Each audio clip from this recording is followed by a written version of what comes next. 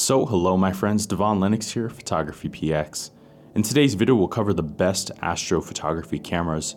Do know you can find timestamps and links in the description down below, as well as the pinned comment, and also know this is not a sponsored video. Let's get started.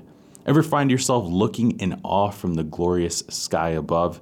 That's the feeling astrophotography conveys, and a feeling familiar to all astronomy enthusiasts. So if you want to learn how to capture stunning images of the night sky, you're surely not alone. Astrophotography is one of the mediums that truly gives us a sense of perspective on how humble and small we are, and how little our world is in the grand scheme of the larger universe. Astrophotography comes in many forms, some more advanced than others, and it's generally regarded as one of the most difficult mediums in photography, given the extensive learning curve.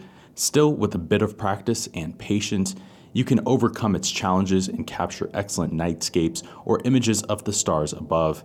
And if you're armed with the right camera, a fast lens, and a sturdy tripod, creating stunning results could be easier than you may think. It used to be that capturing images of the Milky Way, galaxy, and planets was the preserve of professional photographers, but these days the playing field has changed with the advent of prosumer-oriented DSLRs and mirrorless cameras, and these cameras are now serious contenders for shooting wide-angle constellations. So know any photographer armed with the proper knowledge, settings, and the right tools is capable, and you can do so mostly without telescopes and using expensive tracking mounts or filters. But picking the right tool for astrophotography is no easy feat. There's an enormous number of considerations to factor into the decision-making process, and merely deciding between an interchangeable digital camera or a dedicated astrophotography camera is no feat in and of itself. So to aid in that quest, we've created a detailed guide outlining these considerations in great depth, and we'll also present our thoughts and cover the best astrophotography cameras on the present market. If you want to check out the detailed guide, look at the pinned comment down below and I'll take you right to the full post. But on with the list. Coming in at number 5, Pentax's K1 Mark II. First introduced in 2018, the Pentax K1 Mark II refines Ricoh's flagship K1 lineup. It features a full-frame 36.4 megapixel CMOS sensor and an ISO range of 100 to 819,200. It also has a 3.2-inch cross-tilt screen, a status LCD, weather sealing, in-body stabilization, dual card slots, HDR, multiple exposures, an intervalometer, and wireless connectivity. This model gains the handheld dynamic pixel shift mode, which combines 4 images by moving the sensor to improve fine detail, noise performance, and removes color artifacts. It also boasts a unique feature called the Astro Tracer mode. Here the camera uses its 5-axis stabilization mechanism with its built-in GPS and electromagnetic compass to track stars across the sky. In doing so, prevents star trails at longer shutter speeds, thus removing some of the need for a motorized equatorial mount. And it also has built-in LED lights on the body to help when you're using the camera in the dark, a rare but brilliantly helpful addition. Overall, Pentax's K1 II provides some rather niche and useful features for nightscapes and astrophotography, and for the price it's quite a powerful tool that's hard-pressed to beat with so many valuable features. Coming in at number 4, Nikon's D750.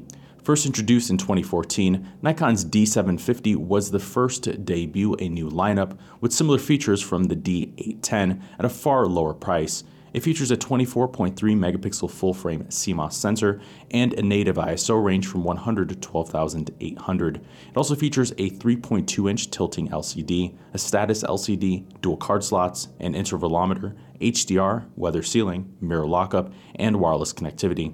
The D750 marked Nikon's first DSLR with autofocus support to -3 EV, letting you use autofocus in dimly lit scenes with confidence, and it was also their first full-frame SLR with a tilting LCD for superior versatility when shooting the low angles often standard in astrophotography.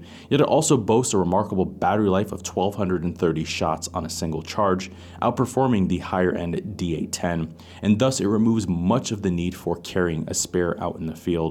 Overall, Nikon's D750 marks the perfect mid-ground between the higher-end D4S and D810, and it brings pro-level handling to a versatile design and affordable price point. Coming in at number 3, Canon 6D Mark II. First introduced in 2017, Canon 6D Mark II bridges the gap between their entry-level and professional-level DSLRs. It features a 26.2 megapixel full-frame CMOS sensor and a native ISO range from 100 to 40,000. It also features a 3-inch vari-angle touchscreen LCD, a status LCD, time-lapse, HDR, weather sealing, GPS, and wireless connectivity. With this refresh, Canon's improved the sensor's design, upping its resolution, fine detail, and signal-to-noise ratio in the process.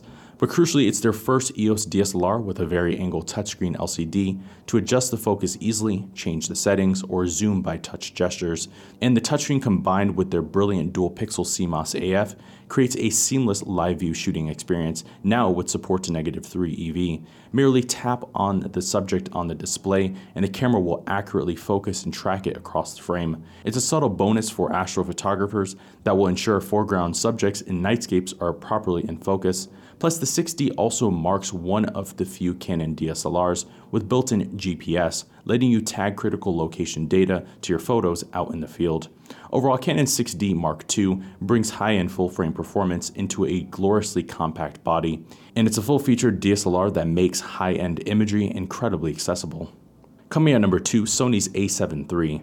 First introduced in 2018, Sony's a7 III remains their most popular mirrorless camera to date. It features a 24.3 megapixel backside illuminated CMOS sensor and a native ISO range from 100 to 51,200. It also has a 3-inch tilting touchscreen, in-body stabilization, weather sealing, dual card slots, HDR, and wireless connectivity. The a7 III debuts the new Z-type battery, which finally brings a much-needed bump in longevity amongst mirrorless cameras. But at 710 shots per charge, it outpaces many mid-range DSLRs and stands as the longest of any full-frame mirrorless camera so far.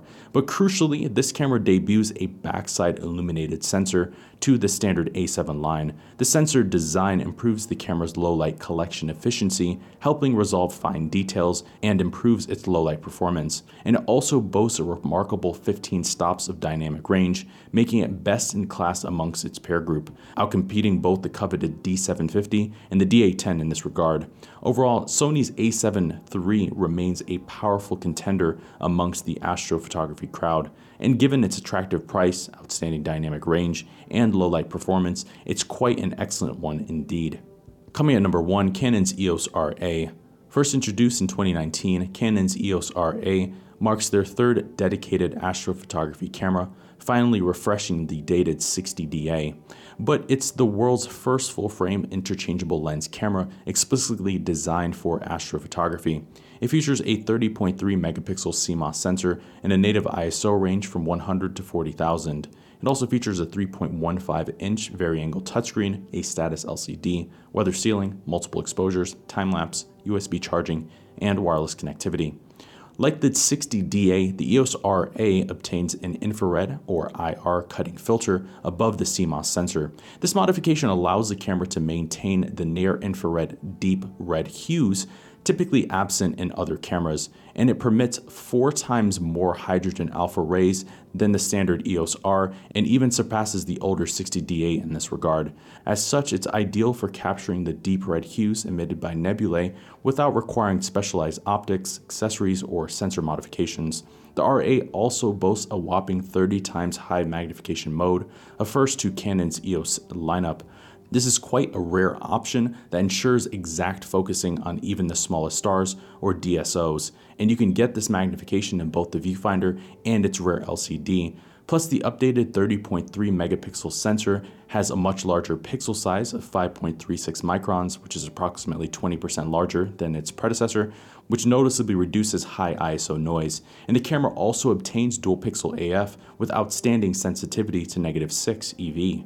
Overall, Canon's EOS RA stands alone as the only modern dedicated astrophotography camera outside of Nikon's D810A.